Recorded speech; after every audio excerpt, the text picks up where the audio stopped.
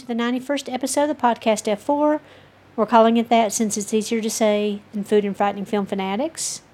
Before we get started, our usual disclaimer: heavy spoilers ahead. Turn back now if you haven't seen these movies. This week we're covering the Gates of Hell trilogy by Italian director Lucio Fulci. He was known as the godfather of gore. He passed away in 1996. And he assistant directed some 76 films and served as a writer on 66 in a number of different genres. But he is best known for his horror or giallo films. The most popular of those is the trilogy we're going to talk about today, as well as Zombie 2 from 1979. It was released just in the U.S. as Zombie. It has that famous shark versus zombie scene. But we'll cover it and some of his other films separately because I didn't think I could do them all justice here. So besides Zombie 2, there was a Zombie 3. I think there was a Zombie 4. Lizard in a Woman's Skin he also directed from 71. Don't Torture a Duckling from 72. The New York Ripper from 82. Contraband from 80. For the Apocalypse from 65. The Psychic from 77. The Black Cat from 81. The Devil's Honey from 86. A Cat in the Brain from 1990. There are also a number of other films where he's listed as a co-producer, but that's just him lending his name to the film in order to promote it. His Gates of Hell trilogy, really in terms of the story, don't have anything to do with each other. There are a couple of common elements, though. The first, of course, is Fulci. Number 2, all 3 of these were co-written by Dardano Sacchetti, and he worked frequently with Fulci. All 3 of these movies star Catriona MacColl. She was Fulci's cinematic muse for several years. The scores for City of the Living Dead and The Beyond are by Fabio Frizzi. He was a frequent collaborator with Fulci. He also, interestingly, did the score for 2018's Puppet Master: The Littlest Reich, which we already covered the Puppet Master franchise a while back. And lastly, Daniela Doria had small parts in City of the Living Dead and House by the Cemetery. She was also in Fulci's The Ripper of New York. First up, City of the Living Dead, or, as it was known in Italy, the full title, Fear in the City of the Living Dead. It was released in the U.S. as The Gates of Hell. It came out in Italy in 1980, released in the U.S. in 1983, and obviously directed by Fulci. The screenplay was also by Fulci and Dardano, produced by Fulci and Dardano. The music, as I said previously, by Fabio Frizzi, starring Christopher George as Peter Bell. You'll know him from lots of TV shows, including Rat Patrol, and Catriona MacColl, as we already said, is in this. Here she plays the main character, Mary Woodhouse. Carlo DiMaggio as Jerry. Antonella Interlinghi as Emily Robbins. Giovanni Lombardo Radice as Bob. And incidentally, he did a whole bunch of Italian films, and he's often known for getting killed in different ways in films. He also did Cannibal Holocaust. Fabio Javine as Father William Thomas, and Janet Agreen as Sandra. Runtime on this movie is 93 minutes. Box office, 925 million lira, which I think converts to somewhere around 115,000 US dollars. This movie should not be confused with 1960's City of the Dead. That's the one that stars Christopher Lee and is about a college student who travels to a sleepy town in Massachusetts to research witchcraft and get more than she bargained for. So yeah, in my head, I often confused these two movies, and also I thought City of the Living Dead was a knockoff, since there are a number of movies that contain the living dead, of Romero's movies, but it's not. The second movie, and we're covering them in terms of the dates that they were released, is The Beyond, released in Italy in 1981, released in the U.S. in 1983, under the name Seven Doors of Death, directed, of course, again by Fulci, screenplay by Fulci, Dardano, Giorgio Maurizio, produced by Fabrizio De Angelis, story by Dardano, music again by Fabio Frizzi, starring again Catriona MacColl this time as Liza Merrill. She's billed here as Catherine MacColl for some reason. Also starring David Warbeck as Dr. John McCabe, Sarah Keller as Emily, whose real name is Cinzio Manrelli, and she did several other films with Fulci as well. Antoine St. John as Schweik, and you'll find out who he is in a second. And Veronica Lazar as Martha. Runtime is 87 minutes, budget $400,000, box office I think $416,000. Don't quote me on these numbers because I didn't convert them correctly, I don't think. This is another movie. There is another film named The Beyond from 2017. That's a sci-fi movie that has nothing to do with this. So just in case you run into that one. And lastly, The House by the Cemetery, released in Italy in 1981, released in U.S. in 1984. Directed, of course, by Fulci. Screenplay again by Dardano. And the same people again. Produced by the same people again. Story by Eliza Livia Briganti, starring again Catriona MacColl. This time as Lucy Boyle. She's again credited as Catherine MacColl here. Also starring Paolo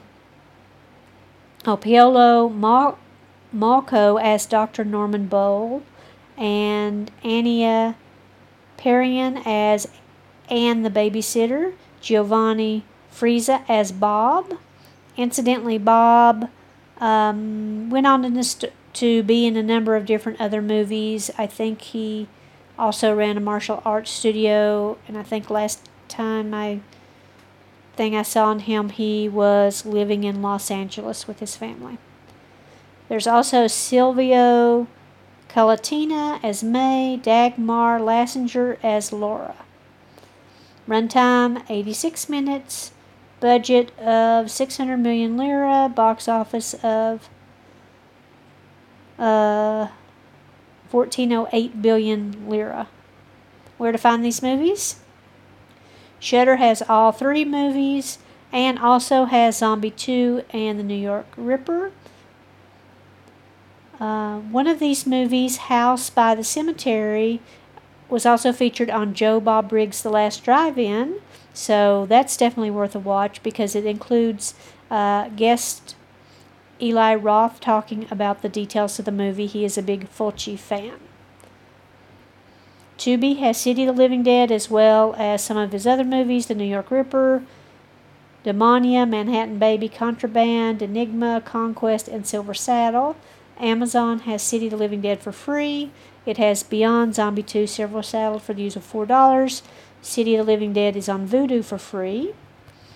And City and House by the Cemetery are in the usual other spots: Google Play, YouTube, Apple TV, Sling TV for the usual prices. And I think Beyond is probably the hardest of these three to find across the board in any streaming service. None of these movies appear on Netflix or Hulu. Rotten Tomatoes scores: City of the Living Dead.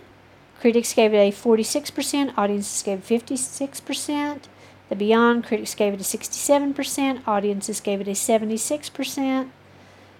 Many people consider The Beyond to be the best of all of Fulci's movies. House by the Cemetery, critics gave it a 45%, audiences gave it a 48%, so the lowest rated of the three. On to the plot. I'll do the usual and read the brief IMDb synopsis first, and then just talk briefly about the plot. So, The City of Living Dead, IMDb says, a reporter and a psychic race to close the gates of hell after the suicide of a clergyman causes them to open, allowing the dead to rise from their graves.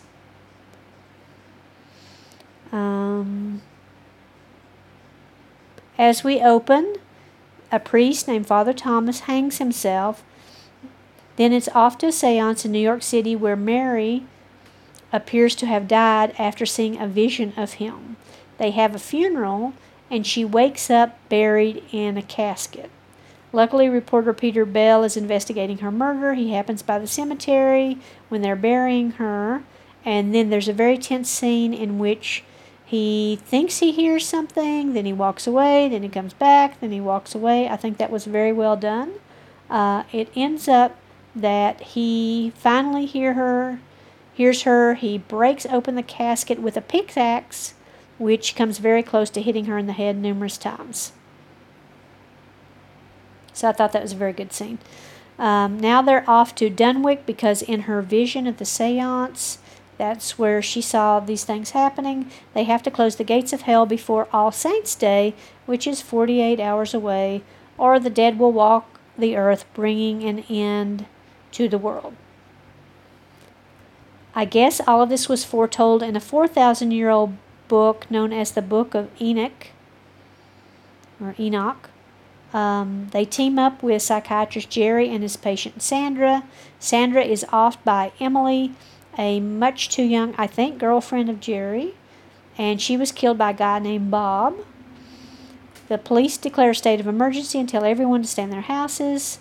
We see some guys trapped in a bar when the dead start arriving and kill them. And it's now All Saints' Eve, so I think that it's too late and the door is open. Meanwhile, they're still trying to do something. The threesome of Jerry, Mary, and Peter find this Thomas family crypt and descend into it. But Sandra arrives and kills Peter. Then Jerry stabs her with, I don't know if it's a rebar, a wooden stake, something. Then she dies, but I thought she was already dead because I thought she was a zombie. Then the dead start surrounding Jerry and Mary. Father Thomas appears in the crypt. Jerry stabs him too. Then Father Thomas bursts into flames for some reason. He finally croaks, and then all the zombies are gone. And the two ascend out of the crypt. And they see this little boy named John, who was the brother of Emily, running towards them.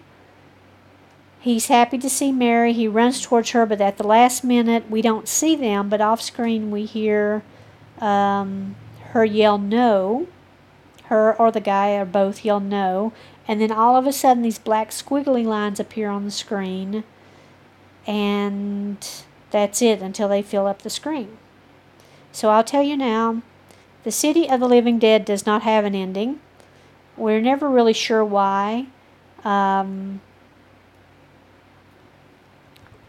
story is that the ending got destroyed and they didn't go back and film it.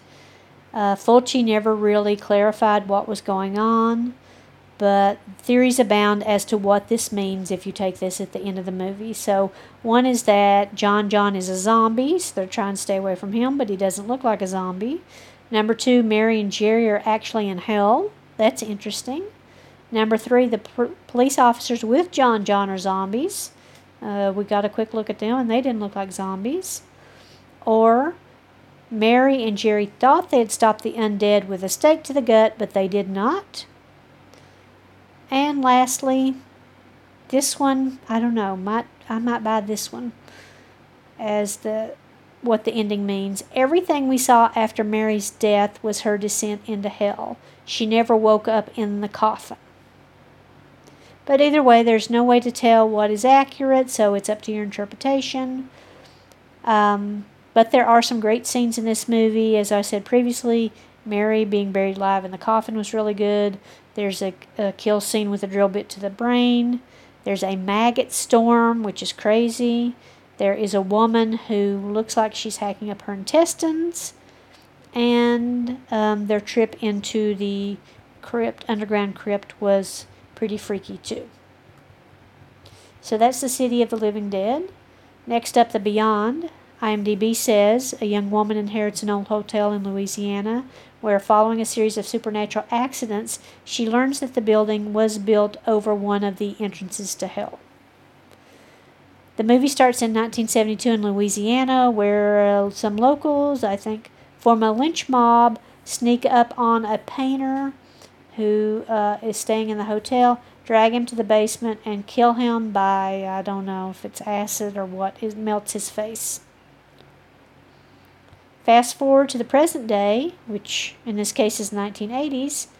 As I said, a woman inherits the hotel, but little does she know the basement contains the door to hell.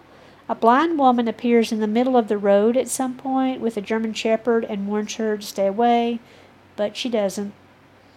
People that work at the hotel start croaking. A doctor happens by to try to take care of one of the guys. He thinks the woman's crazy because he doesn't see anything she's seeing. They eventually end up back at the hospital where the dead come to life, including those in body bags. They try to escape. He shoots a bunch of them in the gut. Then he shoots a few of them in the head. I guess he doesn't know you have to shoot zombies in the head to kill them. But they go into some sort of stairwell, and they end up back in the basement of the house again. Then they walk through a door, and everything is all freaky looking. There are dead bodies everywhere. And the ending has them turning, and they can't go back. They don't see the door anymore. They're stuck there, and their eyes become all clouded, just like the blind woman. And then there's some quote at the end, which I don't remember or care to look up. But, so that's the ending of that movie. It's pretty bleak, and I actually like it like that. Some fun scenes. Oh, one more thing after that. We see that the scene where those two now are is the scene that the painter was painting when they killed him back in 27, because they thought he was a warlock. So good scenes in this movie include a really good carnivorous tarantula attack where they rip off this guy's like skin and lips and stuff. I hate spiders, so that really, I couldn't even watch the whole thing of that. I had to look away. But I thought that was a very good scene. This scene is also has a scene which is reminiscent of Suspiria, where the seeing eye dog seems to become possessed and kills the blind woman by ripping out her throat, and he bites off her ear. And this movie also had lots more zombies, so that was fun. And these zombies aren't like just a little bit zombies. I mean, most of the zombies in Fulci films, which is why people like them so much, they really look like they're decaying. So that's why he has the nickname Godfather of Gore. Lastly, The House by the Cemetery. IMDb says, a New England home is terrorized by a series of murders, unbeknownst to the guests that a gruesome secret is hiding in the basement. At least the title is pretty straightforward. There is a house, and it's by an old cemetery. The movie opens with a woman getting a knife to the back of the head, which then comes out her mouth. This is actress Daniela Doria, who we already talked about. She is also the person that vomited up intestines in City of the Living Dead. So in this story, there's a professor/historian named Peterson who is researching, I guess, the Freudstein house where he was staying. In the end, he ends up killing his mistress and then hanging himself. So another professor, we think a guy named Norman, takes his place at the house and brings his wife Lucy and their little boy Bob. Bob has a He-Man haircut. He's kind of freaky looking.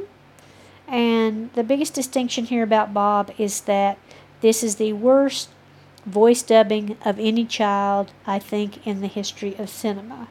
It's horrible. They didn't even get a kid to do the dubbing, and it's really distracting.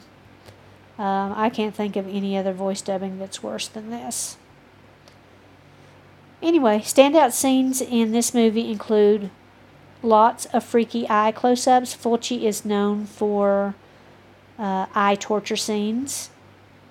And then the thing about Freudstein being buried in the hallway in the house.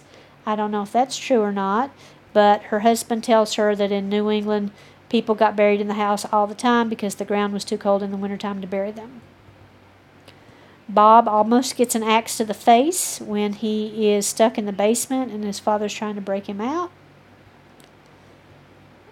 Also, everyone in this movie, there are lots of eye close-ups back and forth, which makes you think everybody in this movie is suspicious and knows more than they do, including the babysitter Anne and Norman. I'm not sure where Anne came from or why she's there, but in the end, she gets killed too, so it looks like she really didn't know anything about what was going on in the house. At one point, she acts very strangely. She's cleaning up. There's a ton of blood in the floor where whatever lives in the basement killed the realtor when she came by and then drug her into the basement. So Anne is cleaning up all this blood in the basement. Then Lucy comes into the kitchen. She sees the blood, but she doesn't say anything. And then Anne just offers her a cup of coffee.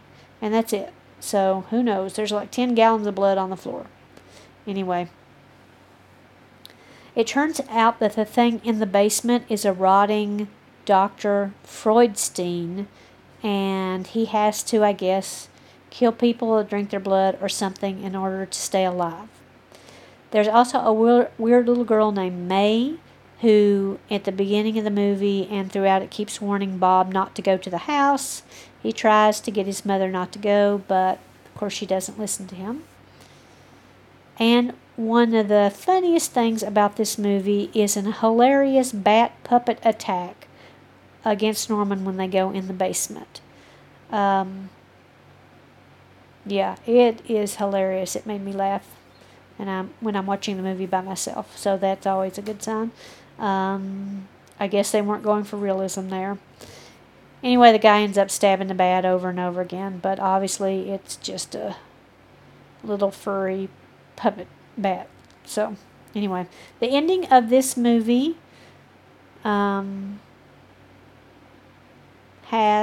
it's pretty predictable. So what happens, of course, Bob's stuck in the basement. Norman and Lucy try to get him out. They end up in the basement.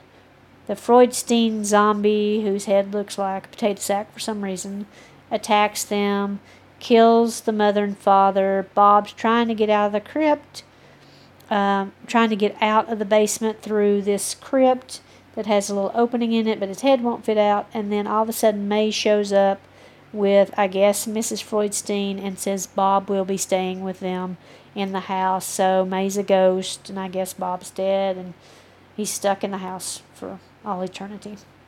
Then there's a fake James Henry quote. On to trivia. There's a great video on Shudder or Tubi, or I'm sure other places, called All the Colors of Giallo, which covers Fulci, Argento, Mario Bava, etc. So I definitely recommend that if you're interested in Giallo films.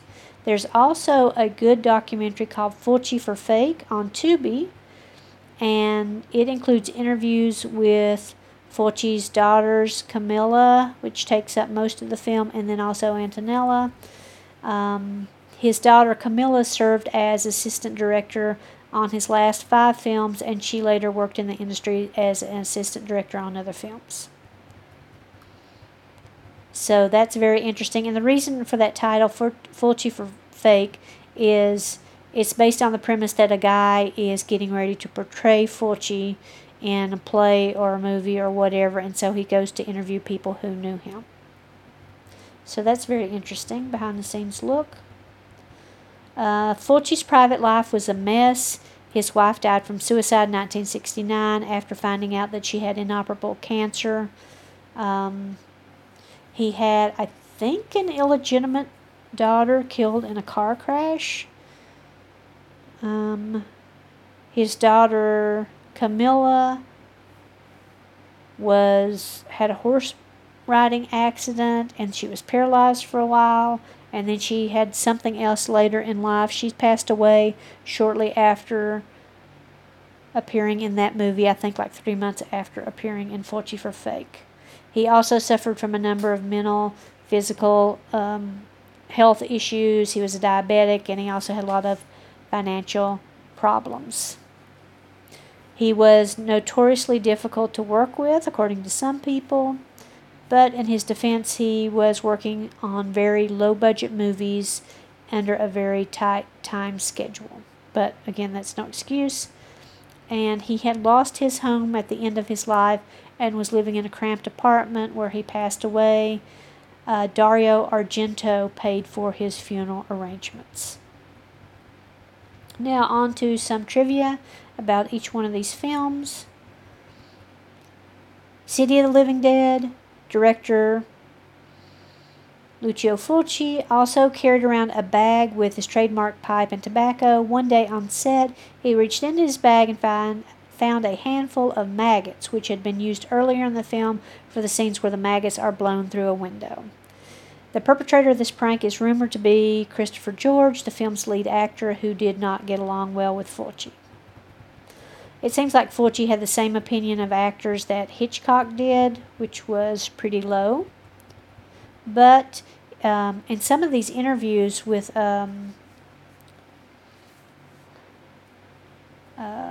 Catriona and also, who else was it?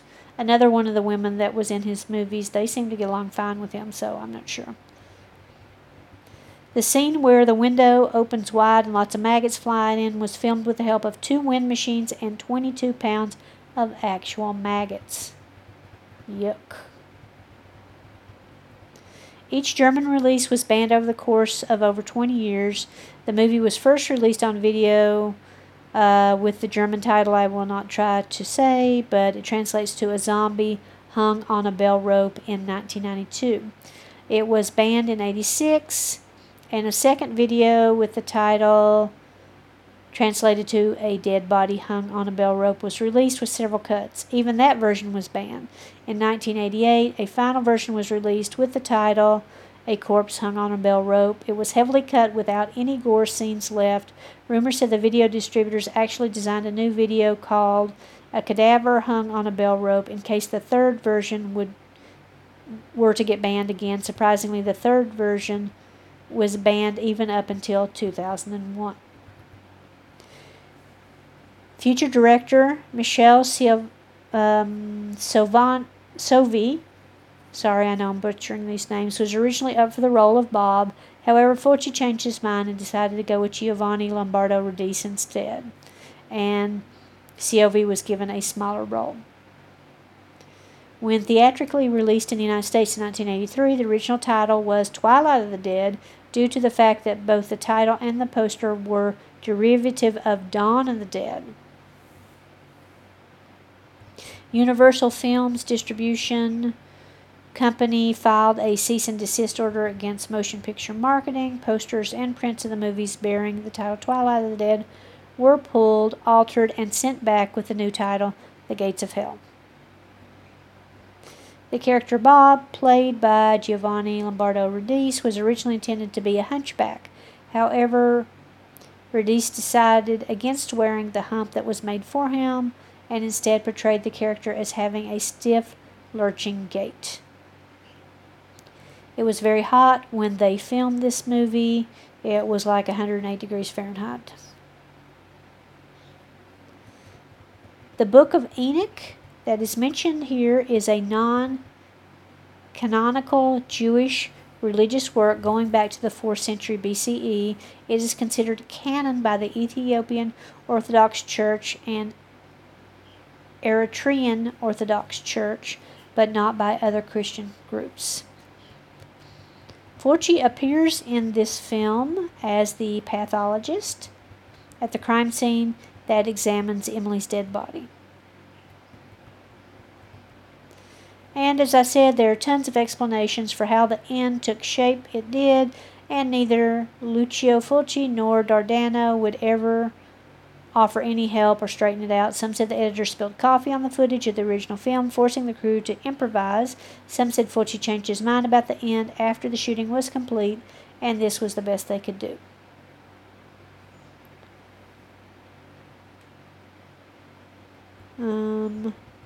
And we already said Daniela Doria, who appears in several of his films, is the person that vomited out her intestines in the movie.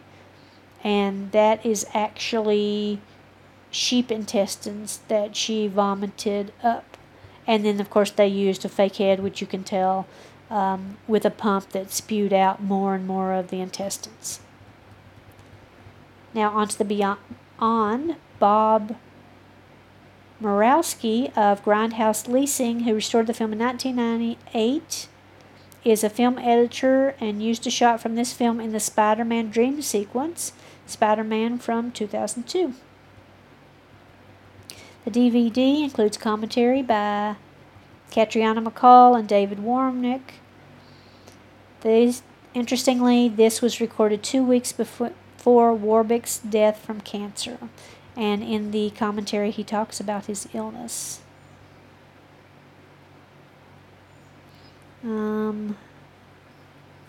The Book of Elben, featured prominently in the film, is a creation of American pulp writer, poet, and fine artist Clark Aston Smith, and is a recurring text associated with the Cthulhu mythos, of course by H.P. Lovecraft.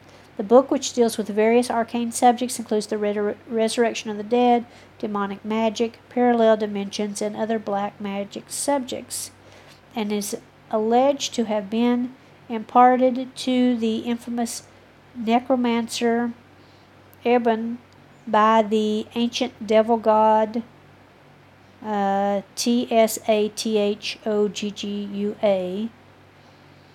The book was introduced in Smith's 1933 short story Uba Safla. The library used in this movie was also used in House by the Cemetery. Swedish rock band Europe, remember them? Based the song Seven Doors of Hell from the first album on this film. The song was a big hit in Japan and is still a popular track at their live shows.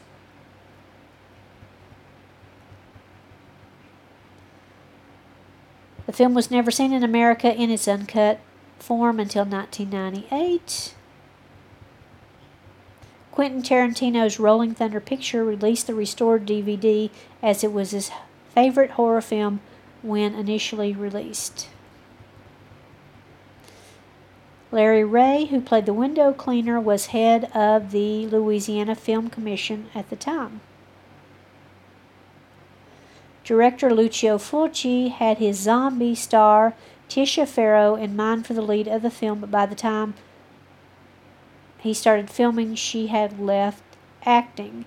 Interestingly, you may or may not know this, she is, I think, the little sister of Mia Farrow. The role of the blind girl, Emily, was originally offered to Stefania Cassini, who declined. Director's cameo, the librarian who goes out to lunch right before the architect is attacked by spiders in the library. During the final scene in the Beyond's Abyss, the sand-covered bodies laying on the ground were actually stark naked derelicts who were paid in alcohol. Didn't know that. Fulci decided to no longer work with the Italian distributors who produced his film Zombie due to their title fiasco trying to cash in on the success of Dawn of the Dead. He approached Medusa distributors, technically making this a German production when he intended the film to be purely a metaphysical horror film with the only villain, Schweik, being a zombie. However, the executives insisted on a zombie rampage somewhere in the film's climax due to Zombie being a massive hit worldwide, including in Germany. Fulci was hesitant at first, but agreed after being promised creative control over everything else in the film. Very much like Zombie, the film was renamed in both Germany and the U.S. Unlike Zombie, the titles were original and not intended to cash in on other films. In Germany, it was called The Ghost Town of Zombies. In the U.S., it was briefly called Seven Doors of Death and was given a whole new score. Many people have assumed Emily's brutal death from her seeing eye dog biting her throat and ear off as gratuitous violence, which is a staple in most of Fulci's films. However, this was intended to be a visual, albeit gory, interpretation of the phrase, "See no evil, hear no evil, speak no evil." She was blinded from her view of hell, then was killed in such a brutal manner due to her warnings to Lisa, so she was not supposed to warn her about turning back. Fulci and David Warbeck answer the phone at the jazz salon. The director is reflected in the mirror behind him. Some reports say the original ending was supposed to have all of the dead people at an amusement park having a good time after they died. I think that's pretty funny, and that would have been interesting to see, but I like this bleak ending that they have. So really, if you look at all three of these movies, all of them have a bleak ending if you consider there is no ending on City of the Living Dead, if you interpret that as zombies are still alive, or What's-Her-Face is dead in the coffin, or the gates of hell are still open. Lastly, trivia for The House by Cemetery. Filmed on the Ellis Estate in Situate, Massachusetts, where another Italian horror film, Ghost House from 1988, was filmed. This film's original shooting title was Freudstein. One of the early VHS issues of this film in the U.S. had several of the film's reels out of order, further confusing an already erratic story. That's pretty funny. Although most of the dialogue was done in English, the two children's dialogue is in Italian. The movie has nonetheless dubbed in post-production, and I already said dubbing on Boy Bob is horrible. Paolo Malco kept one of the mechanical bats that was used in the sequence in which the bat bites his hand. Sylvia Colatina, who plays Mae Freudstein, was also the hands of Dr. Freudstein. And the kid that plays Bob was 8 years old at the time. It is said that Catriona MacColl overcame her aversion to bats due to filming this. I'm not sure why, because that didn't even look remotely like a real bat. It uses some music from the spaghetti western Django's Cut Price Corpses. Another director cameo. Fulci plays Professor Mueller, who talks with Norman on the New York City street. The estate agent, they called an estate agent, I called a realtor's death, was originally longer and nastier and included eye gouging, a Fulci trait. This was cut because Fulci didn't think the effects were realistic enough. Though the final line, no one will ever know whether the children are monsters or the monsters are children, is attributed to Henry James, it's actually fabricated by Fulci. The scene where Paolo Malco stabs Dr. Freudstein in the stomach with a steak knife was done in a single take. And that's it for the trivia. Why should you watch these movies? Well, as I said, Fulci is considered one of the most important directors in the Italian giallo movement and also in horror as well. If you look up a list of top 10 horror directors, he's typically in that list. And he upped the horror game in a number of ways, as we said, with the gore and with the eye gouging and also with the bleak endings. Just don't expect the movies to make any sense, and you'll have a lot more fun. Now, on to the recipes. It should come no surprise that I'm doing Italian food, so I have a couple of Italian foods from the website. walksofitaly.com has the 16 most iconic foods to eat in Italy. I'm not going to go through all 16 of them, but I'm just going to hit a few of them. So number one should come as no surprise. It is pizza. There are two different kinds of pizza, the Neapolitan pizza from Naples and Roman pizza.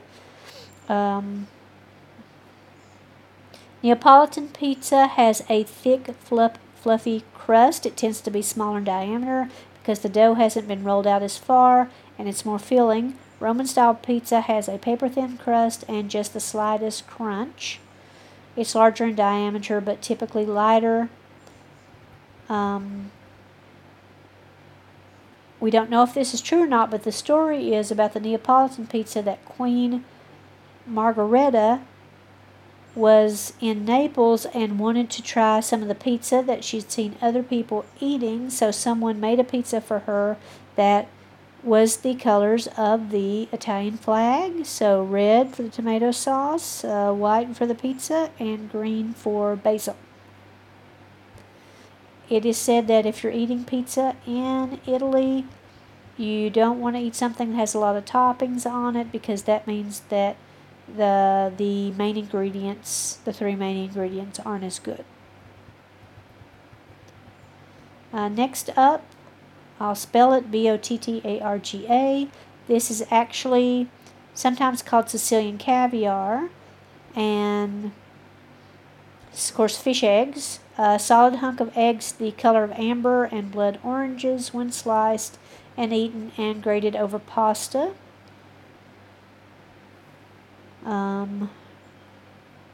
It is now considered one of the most sought after and luxurious foodstuffs in Italy, right up there with truffles.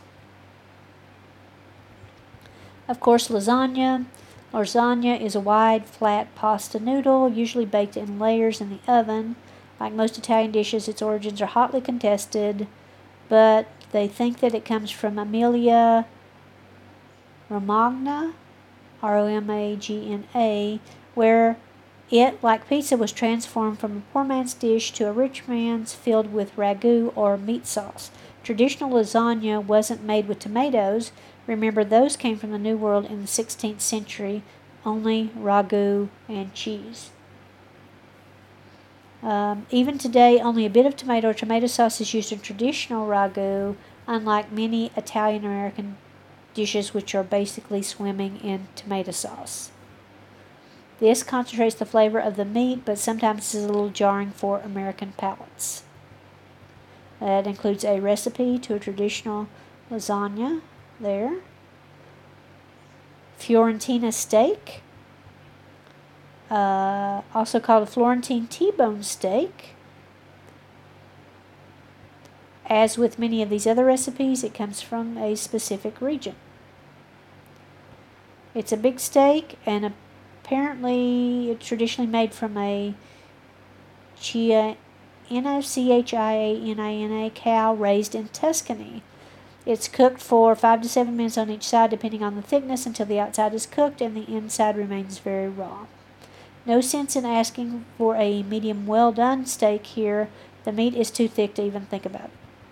Despite all the dogma, there are some variations of the Florentine steak. For one, the meat isn't always from that specific cow. Many Florentines are okay with the addition of new breeds, but others swear that enormous size and muscle of that type of cow makes the best T-bone steaks. Next up, Ribollita, Ribollita. It's a hearty soup that has no meat in it. It's a vegetable soup. It's thickened with bread instead of meat. Another original dish eaten by poorer people.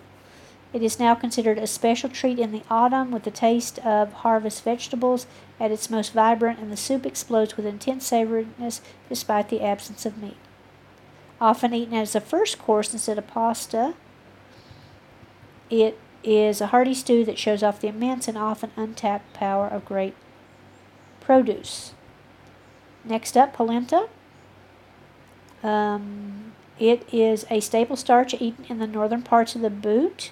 This corn mush, which is nearly identical to grits, eaten in the southern states of the U.S., of course, was originally made from whatever starches were handy, including acorns and buckwheat. However, the introduction of corn to Europe in the 16th century saw it become the dominant ingredient in polenta. Although it lacks the diversity in shapes and texture that pasta has, polenta is the perfect accompaniment to a wide variety of meats, especially stewed meats, and is arguably one of the most comforting foods you can eat when the temperature drops in cities like Milan, Turin, and Venice. Look for it as a mush or packed and fried into fritters. Ossobuco.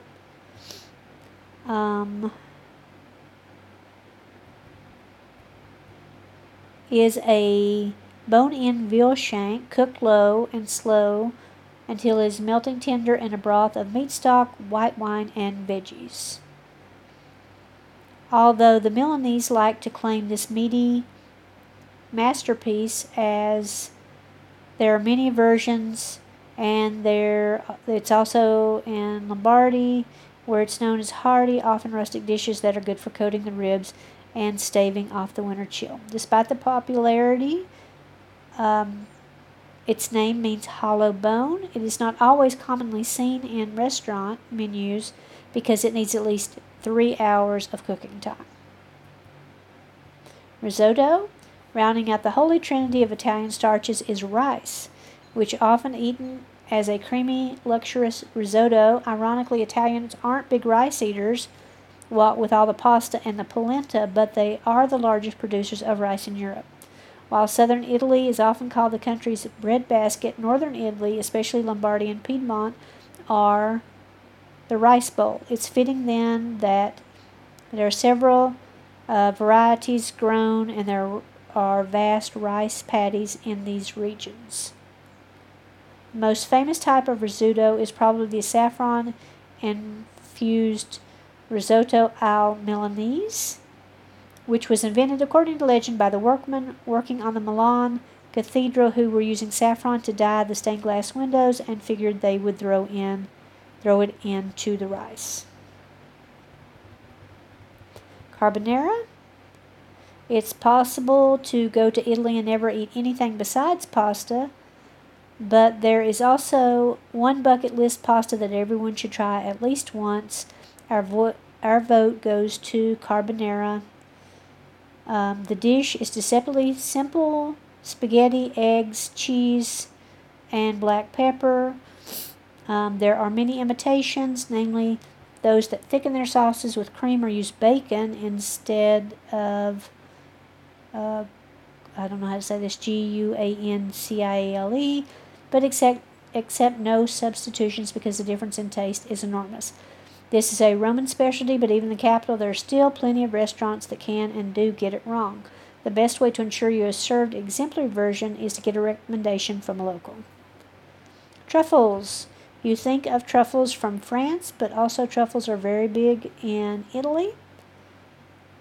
Grown in the wild, this tuber is found by hunting the forest and mountains of Umbria and the Piedmont with dogs or pigs trained to smell it underground. The smell sometimes is off-putting to some people who consider it akin to the smell of gasoline. Truffles grow naturally throughout Umbria, Tuscany, and Piedmont, and you're more likely to find fresh truffles in local dishes in those areas, but only if you go in the autumn. Focaccia, another bread. There are hundreds of types of breads in Italy. The best one is the one baked locally that morning, wherever you happen to be. But you shouldn't leave without trying at least a few of the various types of Italy's robust baking culture.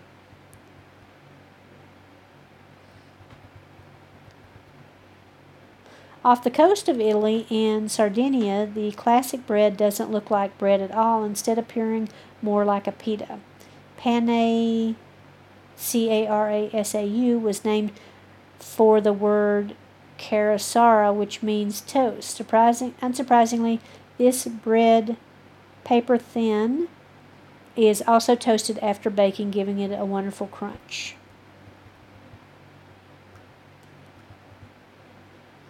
The coffee's on this list, but I will pass that to go to gelato. No trip to Italy is complete without gelato. Though gelato translates to ice cream, this is not quite the same. By law, gelato has far less butter fat than ice cream, about 4 to 8% compared to 14% for ice cream in the U.S. The low fat content means that gelato is served a bit warmer and tends to melt in your mouth faster. It also intensifies the flavor and gives it a more velvety texture. Gelato has a much higher density. Regular ice cream has air and water added to increase volume and weight. Unfortunately, these additions also make it less flavorful. This practice is illegal in Italy, leaving gelato at least traditional artisan gelato, super sweet and super flavorful. Tiramisu. If you want to branch out from gelato, try some tiramisu, which is probably the country's most loved after dinner dessert. This no-bake parfait, alternating layers of soft, sweet mascarpone, cheese, and coffee-soaked ladyfingers. It has a relatively recent creation and is believed to have been created in the 1960s.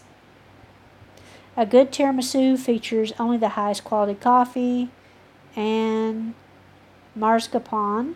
Cream and eggs are sometimes added to give it a lighter texture, and a variety of cookies and cakes can be substituted for the traditional lady fingers. And lastly, the Digestivo. The Digestivo does not refer to one drink, but a class of drinks that is enjoyed after a big meal with an aim of settling the stomach and helping you feel not quite so full. Drinking them dates back to the Middle Ages when people all over Europe believed in the medicinal properties of the alcohol mixed with sugar and herbs. Although the doctors are still out on the actual medicinal benefits of drinks, many people still drink them, and you cannot enjoy a real Italian meal unless you top it off with a shot of the hard stuff. Popular digestives include, I'm not going to try to say some of these, but limoncello, grappa, and amaretto, to name a few. Or, if you're feeling brave, sambuco has enough alcohol, this says in this article, to make a horse giddy. If you step off the beaten track in Italy, you will also discover all types of nice post-dinner drinks made from local fruits and herbs. So that's it for some Italian foods. Now, where to find us? We're on iTunes, Spotify, and Stitcher. Please give us a 5-star rating if you like what you're hearing. We need all the help we can get.